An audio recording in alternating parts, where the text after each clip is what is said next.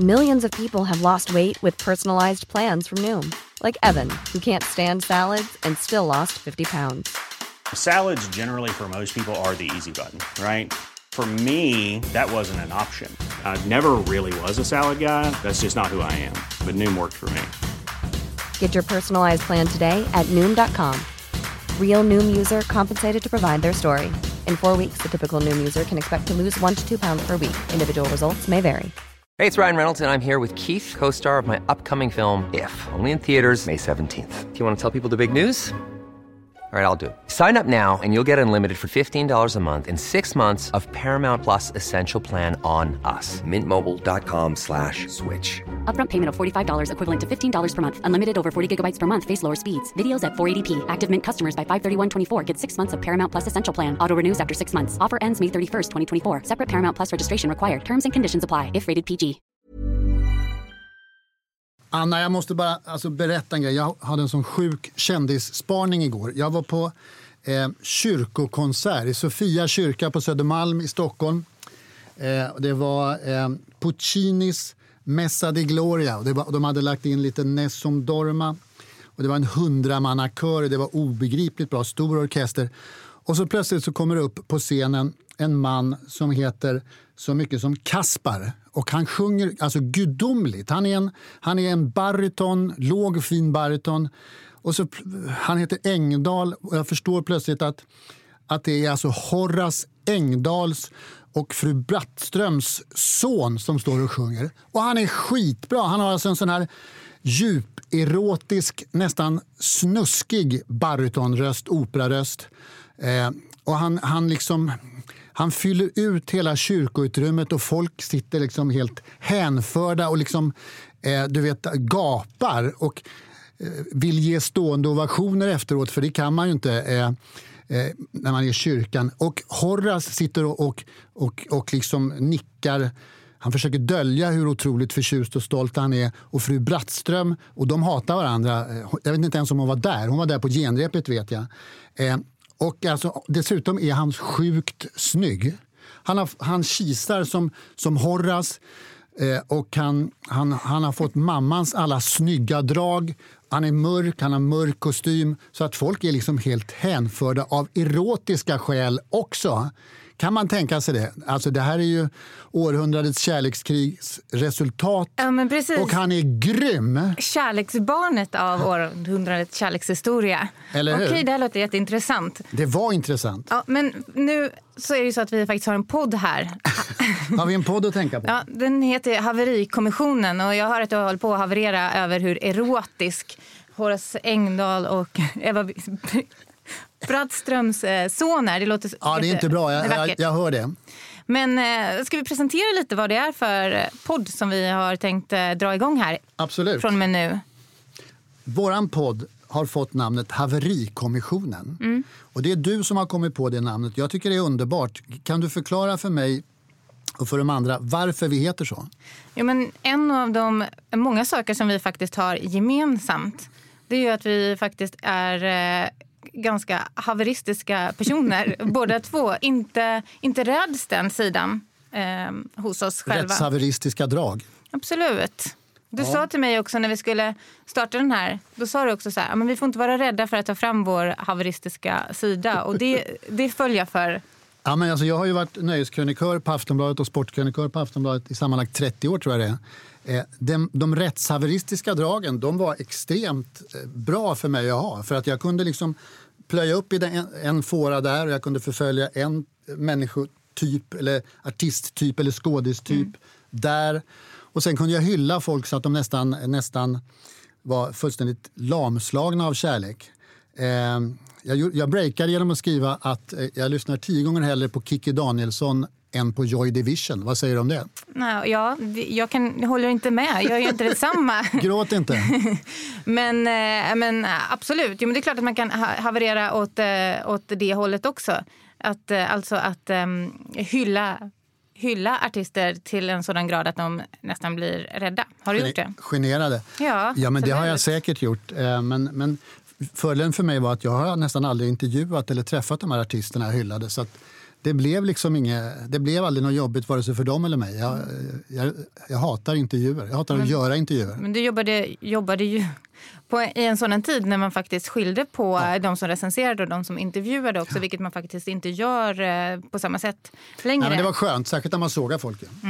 Men jag har faktiskt jobbat som journalist i 20 år. Är det sant? Ja, så man tänker på att du är dubbelt så gammal som mig. Typ. Så tycker jag att jag har ganska bra arbetserfarenhet i förhållande till dig då. Men det vi ska berätta är att våran podd kommer att handla om pop. Ja. Populärkultur, pop. Vi är musiknördar båda två.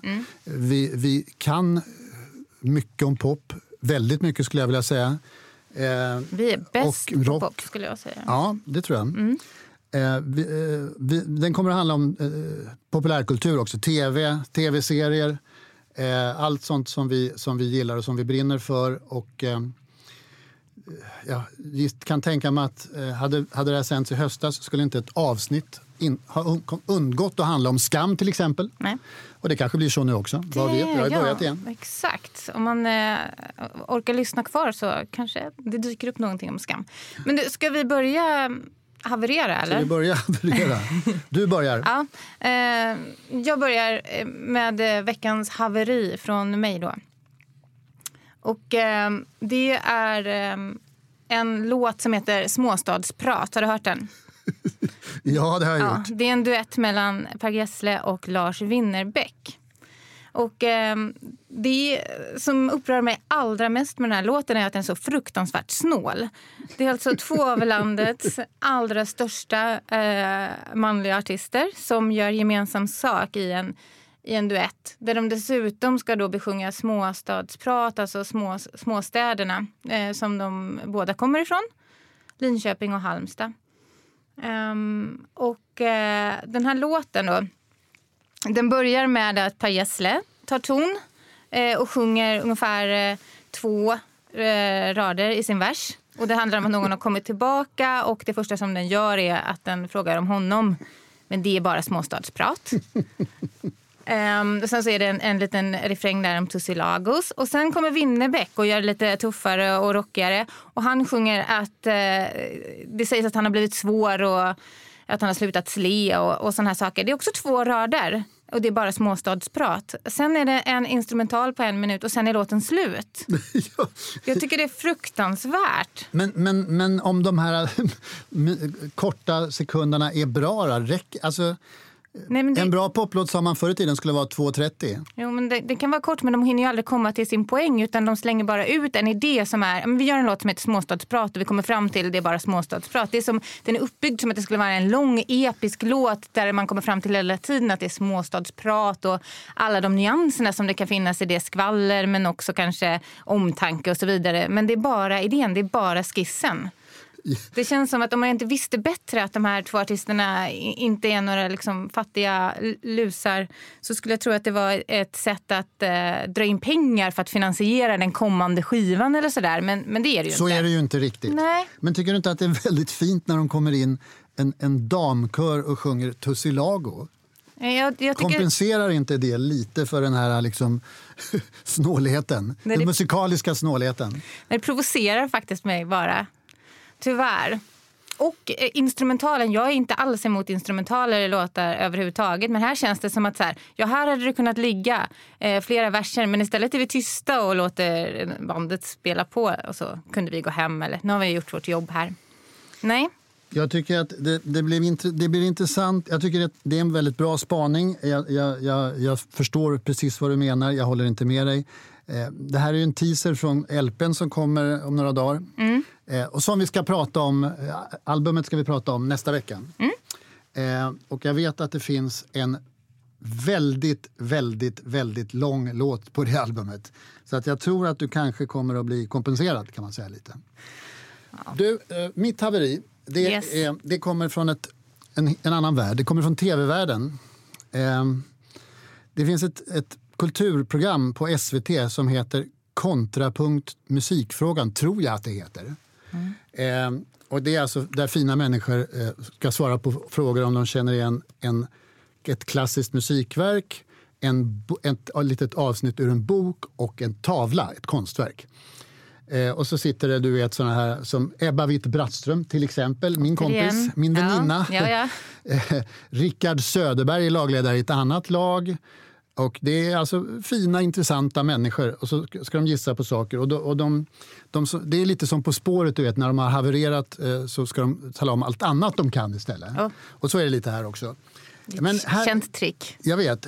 Häromdagen så var det ett program. Och nu kommer jag in på mitt haveri.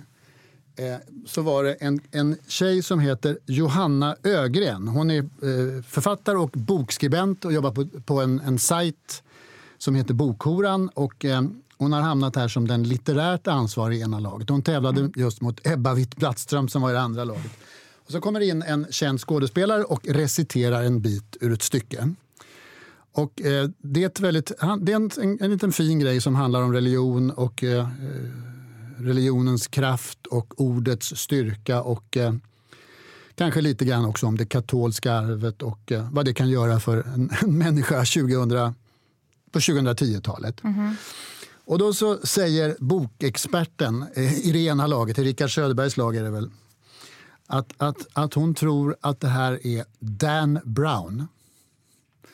Och det visar sig sen när Ebba Witt-Brattström ska svara på samma fråga att det är inte Dan Brown. Ni vet, Dan Brown, det är ju han som skrev Da Vinci-koden. Ja. Inte riktigt lika finkulturell. Nej, som den här. Alltså det kanske är Dan Brown, för det vet vi inte än. Men Ebba Witt-Brattström svarar att det här är Thomas Tranströmers mest kända dikt. Oh. Ja. Och då så ser man en människa som liksom faller ihop till en våt fläck och tappar sin litterära patos, pondus och vikt och vill sjunka genom jorden och nästan fysiskt också gör det. Ja.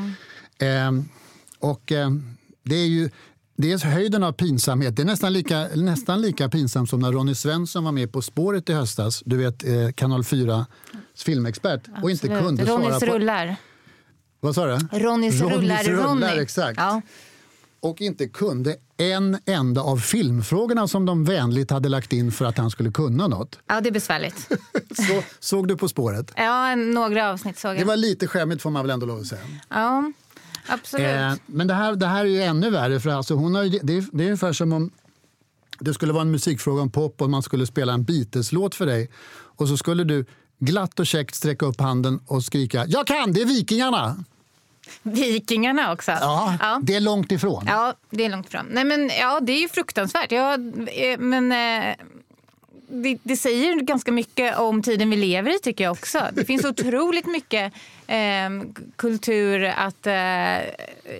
ny kultur också, tror jag. Att det finns många människor som kanske är väldigt duktiga inom det, som inte har hela litteraturhistorien då, i det här fallet. Men sen, och då blir man sjukt avklädd. Ja. Jag var inne på hennes Instagram inför det här för att kolla hur hon har tagit det där. Och hon har väl tagit det som en kvinna, kan man säga. Hon har lagt ut bilder på sig själv med sina barn i New Yorks tunnelbana och skriver, mycket riktigt: jag blev tvungen att lämna landet efter att ha gjort bort mig i tv. Här är det ingen som känner igen oss. Det var nog med humor, skulle jag tro.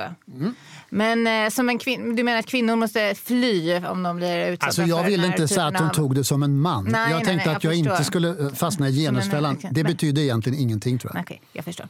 Men det skulle ju också kunna vara så här att hon på Bokhora-bloggen faktiskt ägnade sig åt att lyfta fram litteratur som inte ansågs som den här finkulturella litteraturen och ville göra en poäng av det och lyfta böcker eller författare som Dan Brown, som hon säkert flera gånger har stött på när kan vara så. Clashen mellan det. Men det kan vara så. Inget ont över henne, men någon riktigt bra gissning var det inte, och ett haveri är det. Var det Tranströmer då? Som var rätt svar. Exakt, nej, det var tvillingdetektiverna. Nej, det var Tranströmer, och det var dessutom bra. Det var en bra dikt. Even when we're on a budget, we still deserve nice things. Quince is a place to scoop up stunning high-end goods for 50 to 80% less than similar brands. They have buttery soft cashmere sweaters starting at $50, luxurious Italian leather bags, and so much more. Plus, Quince only works with factories that use safe, ethical, and responsible manufacturing. Get the high-end goods you'll love without the high price tag with Quince. Go to quince.com/style for free shipping and 365-day returns. Millions of people have lost weight with personalized plans from Noom. Like Evan, who can't stand salads and still lost 50 pounds. Salads generally for most people are the easy button, right? For me, that wasn't an option. I never really was a salad guy. That's just not who I am. But Noom worked for me. Get your personalized plan today at Noom.com. Real Noom user compensated to provide their story. In 4 weeks, the typical Noom user can expect to lose 1 to 2 pounds per week. Individual results may vary. I'm Sandra, and I'm just the professional your small business was looking for. But you didn't hire me because you didn't use LinkedIn Jobs. LinkedIn has professionals you can't find anywhere else, including those who aren't actively looking for a new job, but might be open to the perfect role, like me. In a given month, over 70% of LinkedIn users don't visit other leading job sites. So if you're not looking on LinkedIn, you'll miss out on great candidates like Sandra. Start hiring professionals like a professional. Post your free job on linkedin.com/people today. Ja. Bra, nu har vi haft mycket finkultur. Ja, absolut. Eller ja. Så att nu tycker jag vi börjar. Är det dags att gå över till vårt första huvudämne. Ja. Alltså, för vi ska ägna oss åt nya grejer. Ny musik, ny kultur, ny populärkultur. Och du har valt det första. Jag har valt det första. När vi säger att vi ska ägna oss åt ny musik så brukar du säga ny skiva. Ja. Och då brukar jag säga, för vi har pratat lite inför den här poddidén. Nej, men då brukar jag säga så här, ja, eller en låt. Därför att jag tycker inte att alltid just skiva-formatet är relevant när man ska prata om ny musik. Och det som jag vill prata om idag, det är inte en hel skiva. För att den skivan har inte kommit än, men jag tror att den är på väg att komma när som helst. Det handlar om artisten Lana Del Rey i alla fall. Som har släppt andra singeln på sitt kommande album. Alldeles nyss, den heter Lust for Life. Det heter albumet också. Känner du till Lana Del Rey? Jag känner till Lana Del Rey mycket. Jag tycker att jag har lyssnat på i princip allt hon har gjort. Ja. Jag tycker att hon är ibland skitbra, ibland inte skitbra. Ja, vad bra. Jag tycker att hon är skitbra också. Hon slog igenom 2012 med en låt som heter Video Games. Och nu är hon då tillbaka med sitt 5:e album, Lust for Life. Och den här låten som släpptes i fredags oannonserat är en duett med The Weeknd, en annan amerikansk artist. Som låter helt annorlunda än Lana Del Rey, som ju har någon slags nostalgiskt filter över sin popmusik som också ofta baserade på beats. Och... Jag tycker att de påminner på ett sätt rätt mycket om Lykke Li. Ja, på vilket sätt då? Ja, men det är just det här nostalgiska sättet att göra låtar och att skapa musik och öppna klanger med klockspel, och det skulle kunna sitta en Phil Spector någonstans bakom och döna på. Men fortsätt istället. Det är intressantare vad du tycker om det här än vad jag tycker. Ska jag gå vidare? Nej, men jag brukar säga att det är som en mix av gangsta, hiphop och liksom någon gammal Hollywood glamour crooner sång. Eller hur? Och hon skapar också en helt egen fantasivärld av sin musik och sin estetik. Men The Weeknd, han är en av världens mest streamade artister och gör mer elektronisk R&B pop. Och deras gemensamma sak då är en låt som jag tror kommer ta Lana Del Rey till att göra henne till en ännu mer kommersiellt framgångsrik artist, såklart. Det tror verkligen jag också. Det är så den här singeln är tänkt att användas också. Jag tycker den är jättebra.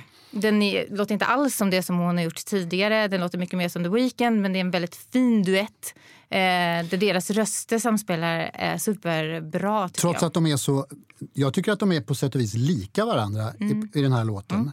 Alltså väldigt höga röstlägen och The Weeknd kommer ju in sanslöst bra. Sen när jag skulle läsa om det här och kolla och hörde den på radio så hörde jag dessutom att Max Martin har varit inblandad och lagt liksom och höjt. Jag antar att det är han som har höjt den så att den är så här råkommersiell. Ja, jag antar också det. Jag läste en intervju med Lana Del Rey när hon berättade det här för Courtney Love av alla människor. Ja, men då berättade hon att hon hade gjort klart låten i princip. Sen så var det någon som slängde ut idén att prata med Max Martin vad han skulle tycka att de skulle göra med låten för att den verkligen skulle bli den här hitten. Och han bytte tydligen plats på refrängen och versen. Och det var då... Var det han som övertalade The Weeknd att vara med också? Det tror jag inte. Lana Del Rey och The Weeknd har gjort 2 låtar tillsammans tidigare. Varav en av dem var en jättefin men märkligt kort på 1 minut ungefär bara på hans senaste album. Det tycker jag var väldigt snålt. Ja, det kan vi snacka om snåla. Ja. Nej men absolut. Men jag tror att Lana Del Reys album är på gång att släppas när som helst. Och jag ska villigt erkänna att jag går som på nålar på det här. Jag vet att det är meningen när man nu inte vet när släppdatumet är. Och de håller på och teasar med singlar hit och dit. Men jag verkligen så här, behöver kolla på hennes sociala kanaler hela tiden för att se att jag inte har missat någonting. Tänk om man blir liksom... Du vet, missa 5 timmar senare efter att den har släppts. Ja, för dig är det en katastrof kan jag tänka mig. Men hur var det? Har du träffat henne? Jag har pratat med henne på telefon från Paris. Det är faktiskt den första intervjun med svensk media som hon gjorde. Det här är alltså några år sedan. Var du först där? Där var jag först. Jag hade också tjatat sedan då 2012 när hon släppte sin första låt och inte alls var så omskriven eller sådär. Men då följde jag för hennes musik redan då och så har jag tjatat med hennes skivbolag sedan dess. Så när det fanns en öppning där när hon släppte remaken med tillägg på sitt första album Born to Die. Då gjorde jag en intervju med henne på telefon. Och det var jätteintressant och hon var supertrevlig. Vi blev bästa vänner. Men du, när hon skulle marknadsföras inför debuten då sades det att hon var uppväxt på en trailerpark. Men det stämmer inte va? Det var bara en marknadskampanj. Ja, men det är som väldigt mycket kring henne. Det finns, hon är liksom, det här PR-makeriet är i hennes DNA. Nej, det stämmer inte alls. Men kanske artisten Lana Del Rey, alltså hennes alias, hon kanske är uppvuxen sådär. Så kan det vara. Men du tycker alltså att hon har ingen som helst likhet med Lykke Li, är det så? Jag tycker att de är 2 väldigt skilda artister, men absolut, det finns något väldigt mörkt i deras popmusik som ändå når fram. Mörkt och drömskt. Det kan väl ha gemensamt. De bor i Los Angeles och är ungefär lika gamla. Men vi får väl vänta och avvakta den här albumet som kommer. Ja. Jag har ju också hittat en låt som jag tycker är fullständigt sanslöst bra. Kul. Och det är Miriam Bryants nya singel Rocket. Yes. Som kom häromdagen bara. Jag skulle vilja påstå att om det finns en uppgift i år för en musikjournalist att slå fast vad är årets sommarhit. Den som kommer att spelas så att folk kräks på alla sommardiskon, på alla radiokanaler, Radio Riks, Mix Megapol, P3, P4, så är det The Rocket, eller Rocket heter den, med Miriam Bryant. Håller du med? Jag tror du himlar med ögonen kan jag ju berätta för alla som lyssnar på det här. Nej, men du sa någonting om att man skulle kräkas för att den spelades så mycket och sådär. Och då kände jag att det kanske jag redan har kommit till det stadiet. Efter en dag. Ja, nej men det gör jag inte. Men jag tycker att det är en ganska svag sommarhit. Rocket. Jag tycker att det finns mycket bättre karibiska sommarhits av det här slaget. Nick and the Dove släppte en låt på det senaste album som jag tycker är mycket bättre om man då ska ha de här härliga karibiska tongångarna till sin sommar. Inget ont om Miriam Bryant, men jag tyckte inte det här var min årets sommarhit. Men jag tror också som du att den går hem i flera olika läger. Så... Ja, men alltså den är sjukt stark på alla sätt. Alltså, men är den inte lite blek? Nej, det är ju det den inte är. Den är så snyggt arrangerad med de här, en glidande syntbas antar jag att det är. Och sen finns det 2 olika hakar, alltså så här poppiga hakar i själva låten, i musiken. Och sen det här rocket och sen en annan hake i början också som sticker ut bland alla de här andra. Jag tycker hennes förra singel Everything var ju värdelös. Jag tycker överhuvudtaget att hon har haft problem med sin karriär sen hon var med Så mycket bättre. Jag tyckte hon stod och sjöng 19 glas på Sergels torg häromdagen och det tyckte jag var, kände jag att har de verkligen tänkt igenom det här. Men sen så jag tycker att hon har haft svårt att hitta att inte liksom vara en coverartist. Så hon har haft svårt att hitta hur hon ska uttrycka sig musikaliskt efter den här ohyggliga succén. Och så kommer det här. Jag såg en konsert med henne från Stora Teatern i Göteborg på tv. Såg du den? Nej. Den gick på tv för några månader sedan. Och då kände jag så här att Miriam Bryant, är hon den här stora artisten som svenska folket tycker egentligen? Och jag var tveksam. Men när jag hör det här och man kan göra en sån här grej med det här ohyggligt lätta handlaget, den här mörka, fina mezzorösten om vi får prata operatermer, så tycker jag att alltså, sällan har någon hamnat så här bra. Det är ungefär som Per Gessle, Jag går och fiskar eller något sånt där. Men du, är det inte så att Miriam Bryant är lite svår att sätta i, att veta vad hon är för sorts artist eller vad hon har för musikaliskt universum då? Därför att hon slog igenom i Så mycket bättre. Ja. Innan dess var man en sån här lågbudget Adele tyckte jag. Ja, men nästan som man hört hon har haft jättestora låtar och sådär, men precis, men man vet inte riktigt så här, var är Miriam Bryant rent musikaliskt liksom, hur låter hennes värld? Det kan jag hålla med om att jag inte riktigt vet. Annars... Nej, men de kanske är en enkel poptjej. Hon är inte en covertjej, hon är inte en som ska sjunga de här. Det kanske hon också kommer att sjunga liksom stora svåra saker, men eller också är det en one hit wonder, vad vet jag, men det här, om den här inte är sommarens stora hit, så skulle jag bli extremt förvånad. Men rätta mig om jag har fel. Ja, men du, jag har en present med mig till dig faktiskt. En present? Apropå det här, ja. Därför att jag fick en present hemskickad till mig. Det är det här. Ser du vad det här är? Rocket? Ja, det är en tatuering.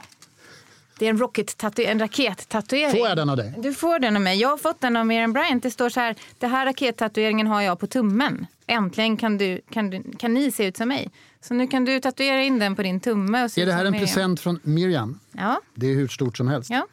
Du, vi måste gå vidare innan det här programmet är slut. Absolut. Helt har tappat liksom längden. Och då måste vi faktiskt prata om tv. Ja. Världens bästa tv-serie har kommit tillbaks. Och 2 avsnitt är släppta. Skam. Ser du Skam? Absolut. Varför? Nej, men jag ser Skam därför att jag började titta och kunde inte sluta och tycker att det är en jättebra tv-serie. Jag tycker också efter att ha sett de här 2 avsnitten som har kommit nu, som alltså är, där alltså Sanna är huvudrollen.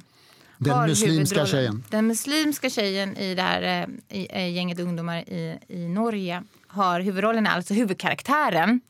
Jag känner så här. Jag tror att hela serien är gjord för att komma fram till den här säsongen som är hennes.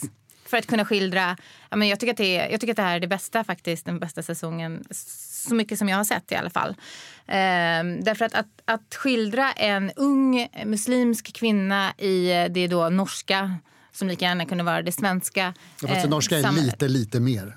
Ja, men att fånga det, de slitningarna som hon, eller de liksom, som hon slits emellan och det som hon ställs inför, är delvis jätteintressant och viktigt för oss alla att förstå. Men också så tycker jag att det så här, fångar den ultimata, det är liksom den ultimata bara tonårsproblematiken, att få fånga det i hennes dilemman. Det är också universellt. Ja, men det är, eller hur? Det är det som är så bra, eller det är en av de saker som är bra, att de här relationerna med tjejerna, med mamman och med killarna, de är relevanta för en vanlig kristen, svensk eller norsk publik. Yes. Men det finns ju, alltså, norska tidningar har skrivit redan lite att det här, de är inte lika positiva som du och jag. För jag tycker också att båda de här avsnitten är skitbra. Och jag tycker att hela Skam är bland det bästa som har visats på tv överhuvudtaget på sista 20 åren. Men de har skrivit att det här var inte så bra. Det här känns ju som att det kanske är en säsong för mycket och politiskt korrekt, bla bla bla. Ganska så här tråkiga invändningar. Men det finns ju redan klassiska scener. Det finns ju en klassisk scen när hon står och tittar på en kille som dansar. Vet du vad? Till musik av The Weeknd för övrigt. Ja! Och han dansar grymt och hon blir ju helt hennes blick är så bra. Ja, men alltså, det är den punkten jag vill komma till också. Den scenen är bland det finaste scenen som jag har sett på tv hur länge som helst. Jag grät när jag såg den. Och så här, bara tänker på det nu. Han är så fin. Han dansar till The Weeknd's I Feel It Coming. Och man förstår precis allting som hon tänker. Och också han kanske där. Det är en av de finaste scenerna någonsin. Vad kul att du också lyfter den. Men tror du inte att det är så här att man kan visa den här muslimska tjejen som huvudrollsinnehaverska just för att det är man kommit så långt in i säsongerna på programmet. Om det hade varit säsong 1 så kanske inte folk hade tittat. Ja, nej, men alltså jag tycker varje säsong har valt så bra tema. Gay-tema till säsong 3. Och det är killar som kysser varandra.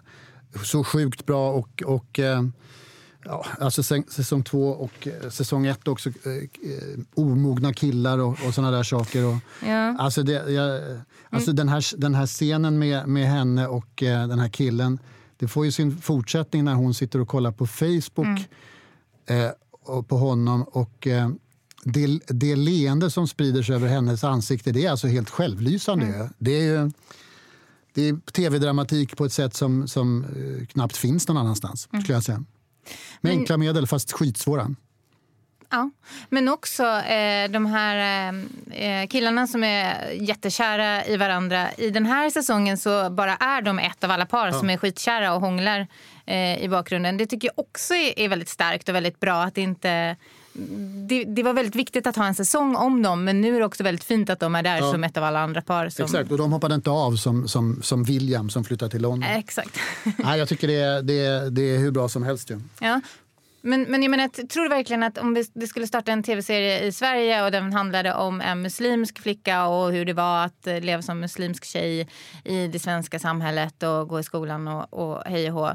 Tror du att den hade rönt sådana framgångar om man startade där? Liksom? Nej, tror att man behövde bygga upp det här innan hon, alltså känna henne.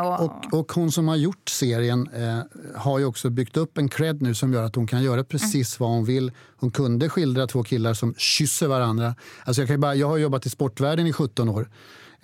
Jag kan ana hur killar skulle ha hanterat hela den säsongen om den hade bara snutits ur handen. De skulle ha hatat det och de skulle ha förtalat det så mycket. Du, Anna, vår tid är ute nu. Ja. Vi hann med hälften av vad vi skulle ungefär. Ja, men vi är tillbaks nästa vecka och då kommer vi bland annat att handla om Per Gessles Nåljopen, eller vad han nu är. Och det kommer att handla om Henrik Berggren, eller hur? Ja, det kommer det göra. Och lite andra bra grejer. Det kommer att handla om många haverier också. Det kommer det göra. Jag kanske kommer ställa en fråga till dig som jag undrar över också. Hey, it's Paige DeSorbo from Giggly Squad. High quality fashion without the price tag. Say hello to Quince. I'm snagging high-end essentials like cozy cashmere sweaters, sleek leather jackets, fine jewelry, and so much more. With Quince being 50 to 80% less than similar brands. And they partner with factories that prioritize safe, ethical, and responsible manufacturing. I love that. Luxury quality within reach. Go to quince.com/style to get free shipping and 365-day returns on your next order. Quince.com/style.